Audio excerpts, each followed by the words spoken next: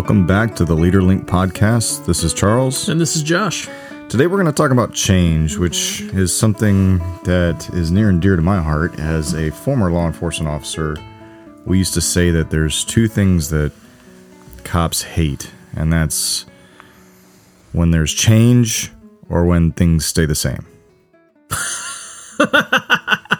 Genius. Yeah, it's said more often than you'd think. But you know, when it comes to change, obviously this is something that leaders deal with, whether they like it or not, and leading the way through change is an important function of a leader. We talked about previously, you know, whether or not you support the decisions made at the top. Sometimes it doesn't matter. Sometimes you have to be the one implementing the change.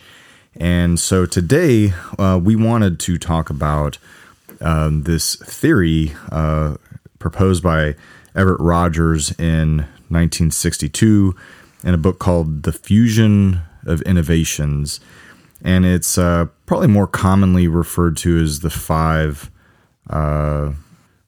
types of supporters of change, or it's essentially this bell curve. If you can picture a bell curve, and at the very beginning of it, you have your innovators, which about 2.5% of the organizational people will be innovators. And then you have the early adopters.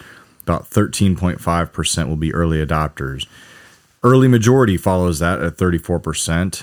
And then you get on the back side of the bell curve with the late majority at another 34%. And then your laggards at a 16%. So Josh, any initial thoughts on this model? I like this model because it seems to play with reality, right? Yeah. A lot of these theories sometimes work, sometimes don't. But I really do like Rogers' theory of diffusion of innovation because it shows you how people respond or react, not just to goods and services, but also to ideas. So, I mean, I think about the great inventions. Think about the iPhone, right? When it came out in 2007, there were a lot of people I know who were not innovators, but they were probably early adopters because they weren't close to the iPhone release type of thing. And, you know, they're not technology gurus, but they were average consumers who liked technology, and they jumped right in. They were early adopters. I was a laggard with the iPhone. I was not a laggard by choice. I was a laggard by finance. So I desperately wanted an iPhone. In fact, I was watching the other day on Instagram the release of the iPhone in 2007 when Steve Jobs released it. And it was really quite funny because he pulls up the iPod feature on it, and he goes, "Do you want to know how to scroll through your artists?" And he puts his finger on it and he scrolls. And the crowd just goes, "Oh," like they were amazed. And I was like, wow, how far we have come, right? My children are intuitively doing that now. And it was revolutionary. 2007, that wasn't that long ago. But I do like this model because I think... Hold on. I want to stop you and just talk about this iPhone thing a little bit more, because I had an Android, a Samsung for years. Yeah. And I remember seeing one of my in-laws texted me a picture, or like a meme, where it was these two different people, and one of them said it was an iPhone user and the other one said Android user, and the Android user said, "I feel so bad for you," and the iPhone user said, "I don't think about you at all." But I resisted it so long, and you know why I changed? Because my wife? No, because I had a Mac for school, and it was nice. But the reason I changed is that I got into this text thread group with a bunch of people who had iPhones, and my text messages would never really go through. And I was like, I got so frustrated. Yeah. But you know what? Now that I have the iPhone, everything syncs. Yeah. It's amazing. It works. But I was a laggard. Yeah. Anyway, you like the model? I interrupted you. Keep going. No. So again, just proof positive of the way it works, right? I probably was in the early majority of that. And then you have people who are laggards who resist the idea. But I think this is true not just of a consumer product like the iPhone, but this is equally true of an idea or of an organizational change. And if you think about, just put yourself into and go back in your own history, whoever you are, wherever you're at, whatever industry you're in, and think about a change that came down the pipeline from corporate or from your leader, and think about how you responded to that, right? Were you hesitant? Were you, resistant? Or were you like, this is a great idea, I'm going to jump on board immediately? This model really shows us kind of a good, I think, analysis of your different types of reactions. Yeah, and what it does is it acknowledges several things. It acknowledges that people are going to perceive change differently, right? So you're going to have some people in the organization who they're excited about change. They maybe don't understand it completely, but they see possibilities. You have people who make it. They're kind of the trailblazers, those innovators. Right. They're really excited about it. Early adopters is, hey, why not? Let's see where this thing goes. And then you basically make it safe for the early majority to say, all right, let's see where this goes. Right. Obviously, the late majority, you're going to have the skeptics who are kind of watching. Does this thing work out? Right. Is it okay? I know change previously has not been always great for me or the organization. But okay, I see things are working out. And then your laggards are the ones who probably could care less about change. But this brings some interesting points up about leadership, right? Because as a leader, knowing that you have people who are going to perceive change differently probably has an impact on how you approach them during the change. We were kind of talking before the show, and you were talking about the idea that John Will's good gossip. Yeah. So I would say one of my great mentors, John Wills, he's a pastor down at Champion Forest Baptist Church in Houston now. One of the pieces of advice he gave me was spreading what he called good gossip. And so what he meant by that was cast this vision out to people and help them or enable them or entice them, if you will, to go and share that with others, right? So if something is coming down the pipeline in the organization and it's an exciting thing and it's a given, it's going to happen, there are certain people that you want to find in your organization, probably people in that either innovator or early adopter category that you kind of know are down for it. And you go to them and you say, hey, guess what's coming? This is going to be an exciting opportunity or this event or whatever it might be. And you give them the vision for it. You give them what's going to happen. Maybe not all the specific details, but then you set them loose and they're going to go talk to people who are going to talk to people, and it spreads quickly. And I think that really does help initiate that early adopter, early majority contingent of people in a really healthy way, because by the time the change comes or is formally announced, people know about it, they've prepared for it, and they're ready to go. And so you can almost, if you do that properly, you can expand that early adopter amount from what is the average 13.5% in early adopters to early majority being 34%. You could probably push that early adopter to maybe 20% or so, maybe 25% of people if you deploy this good gossip idea ahead of time. I like the good gossip idea too, because it also really kind of lends to the why of the change. Absolutely. And we've talked about probably ad nauseum the concept of why and why it's so important as a leader to explain why.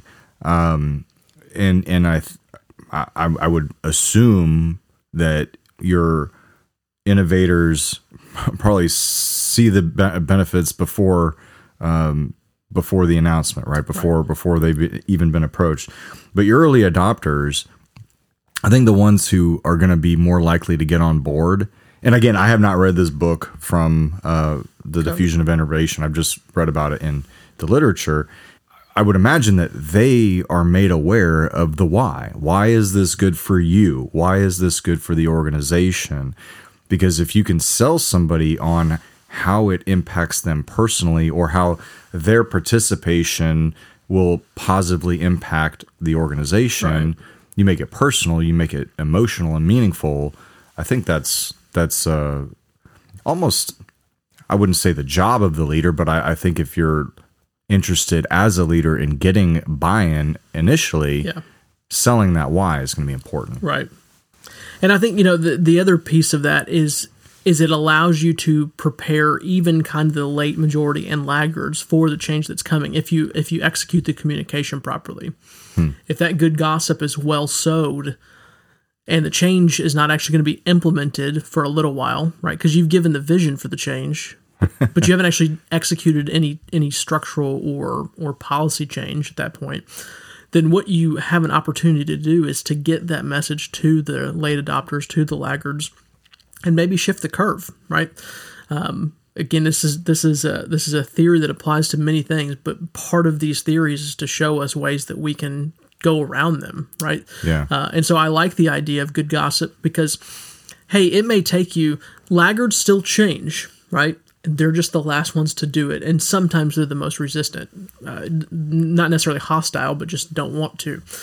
And so if you can give them the why and give them the time to process it, you said it just a minute ago, innovators, when they hear the idea, see the benefit immediately. Yeah. People later on in the bell curve, they see the idea and they don't see the benefits initially. Most of the time they see the detriments, right? They see what they're going to lose. But if you can give them time to process that, then you can shift that so that when the policy change or the organizational structural change happens, they're not going to lag behind. They're going to be right there with you. And it's human nature for people to be skeptical of what they don't know. Sure. And a lot of times that's what change represents. Yeah. It represents a potential loss, or whether that's in job description or in responsibilities, right, or maybe even a loss of responsibility that you do enjoy. Change represents a potential loss, and it's natural to be afraid of the unknown. Absolutely. And I think I would be the first to say, I did a couple years ago, I did some reading on technology, like the introduction of technology into life. And one of the things that we are notoriously, I think, either ill-equipped for in modern society or just don't want to take the time to do is to think about the impact that technology will have on us, right? And you think about the shovel, right? When the shovel was invented, however long ago, it changed. It was a piece of technology that was introduced. So it's not just digital tech; it's any kind. The shovel changed things because when you stop having to dig with your hands, it changes your body composition, right? As a person, you have a new method of digging. Fast forward to I found this funny article the other day from. Must have been the late 1800s, but it was a pen salesman who posted an article in the news talking about how the typewriter was gonna kill the pen, right? And instead, he was seeing the negative consequences of it. Now, last time I checked, pens and pencils are still around, and the typewriter is pretty much gone. So he missed it, but he was picking up on there's going to be a new form of writing, a new form of publishing. And so you kind of if you don't think about these things though and how it changes the dynamic of life, typewriting is not as artistic as handwriting, right? If you go back and look at, there was a whole career field of people who did formal documents by hand, and they would do contracts and all that, and they were beautiful. Well, when the typewriter came out, it was just somebody sitting at a desk clicking a typewriter, right? And so that whole industry faded away. Is that a good thing, a bad thing, or it doesn't really matter? That doesn't, that's not part of the thing. But it is interesting to think about how we don't think through what could be gained or what could be lost based on when a technology is invented. Yeah, that's an interesting note. So thinking back to the leader's responsibility in this bell curve, and I'm. As you were talking, I kind of dozed off and started thinking about the laggards. It's all good. We probably shouldn't include that. That was kind of a random tangent, but it's fascinating. So I think another thing to be thinking about as we consider this is that not every leader is always going to be an innovator or early adopter, right? It depends on what it is we're talking about or what it is we're changing. I watched this Warren Buffett thing a couple of months, or I guess it was probably a year ago. And, he's a billionaire. He's really good at identifying things to invest in, to buy out. But Warren Buffett doesn't use a computer. he still every day goes to McDonald's, as far as when this was recorded, and buys the same one of three things depending on how the stock market goes. So you don't have to be a early adopter or innovator in every category or topic of life in order to be a leader. Right. I agree with that. Leadership plays a big part in working with their team through change. We've already kind of talked about explaining the why, good gossip, how to get those early adopters and the early majority in. But talking about this concept of safety and loss, and I think maybe one of the reasons why you have the late majority and the laggards is because they don't feel safe with the change. Now, whether they are willing to put that word, attach the word to their behavior, safety, feeling safe through change is important. Sure. So, for a leader, one of the things you can do with the people who are maybe in that late majority or even laggard category is engaging in communication. And I think one of the things that I've seen a big problem in when change is announced or executed is that not all the information is really given out either far enough in advance or even throughout the process. Sure. And you do people a disservice that way. You also do your organization a disservice, I think, because if people don't know the why, if people don't understand it, it's going to be a lot more difficult to get their buy-in. No doubt. Yeah, clarity of communication and change is probably the most important piece of the process of change. Yeah. If you can clearly communicate, you can alleviate a lot of burdens on people. And if you can communicate the benefit and not the costs better, then you're going to be in a much better spot. Yeah, I love it. Well, good talk on diffusion of innovations. Peace. Hey, thanks for tuning in to this episode of the Leader Link podcast. If you like what you heard, leave us a 5-star review on Apple Podcasts or wherever you get your podcasts. And we want to know what you want to hear about when it comes to leadership. You can leave us a comment or send an email to info@jcleadershipconsulting.com. And we'll see you next time.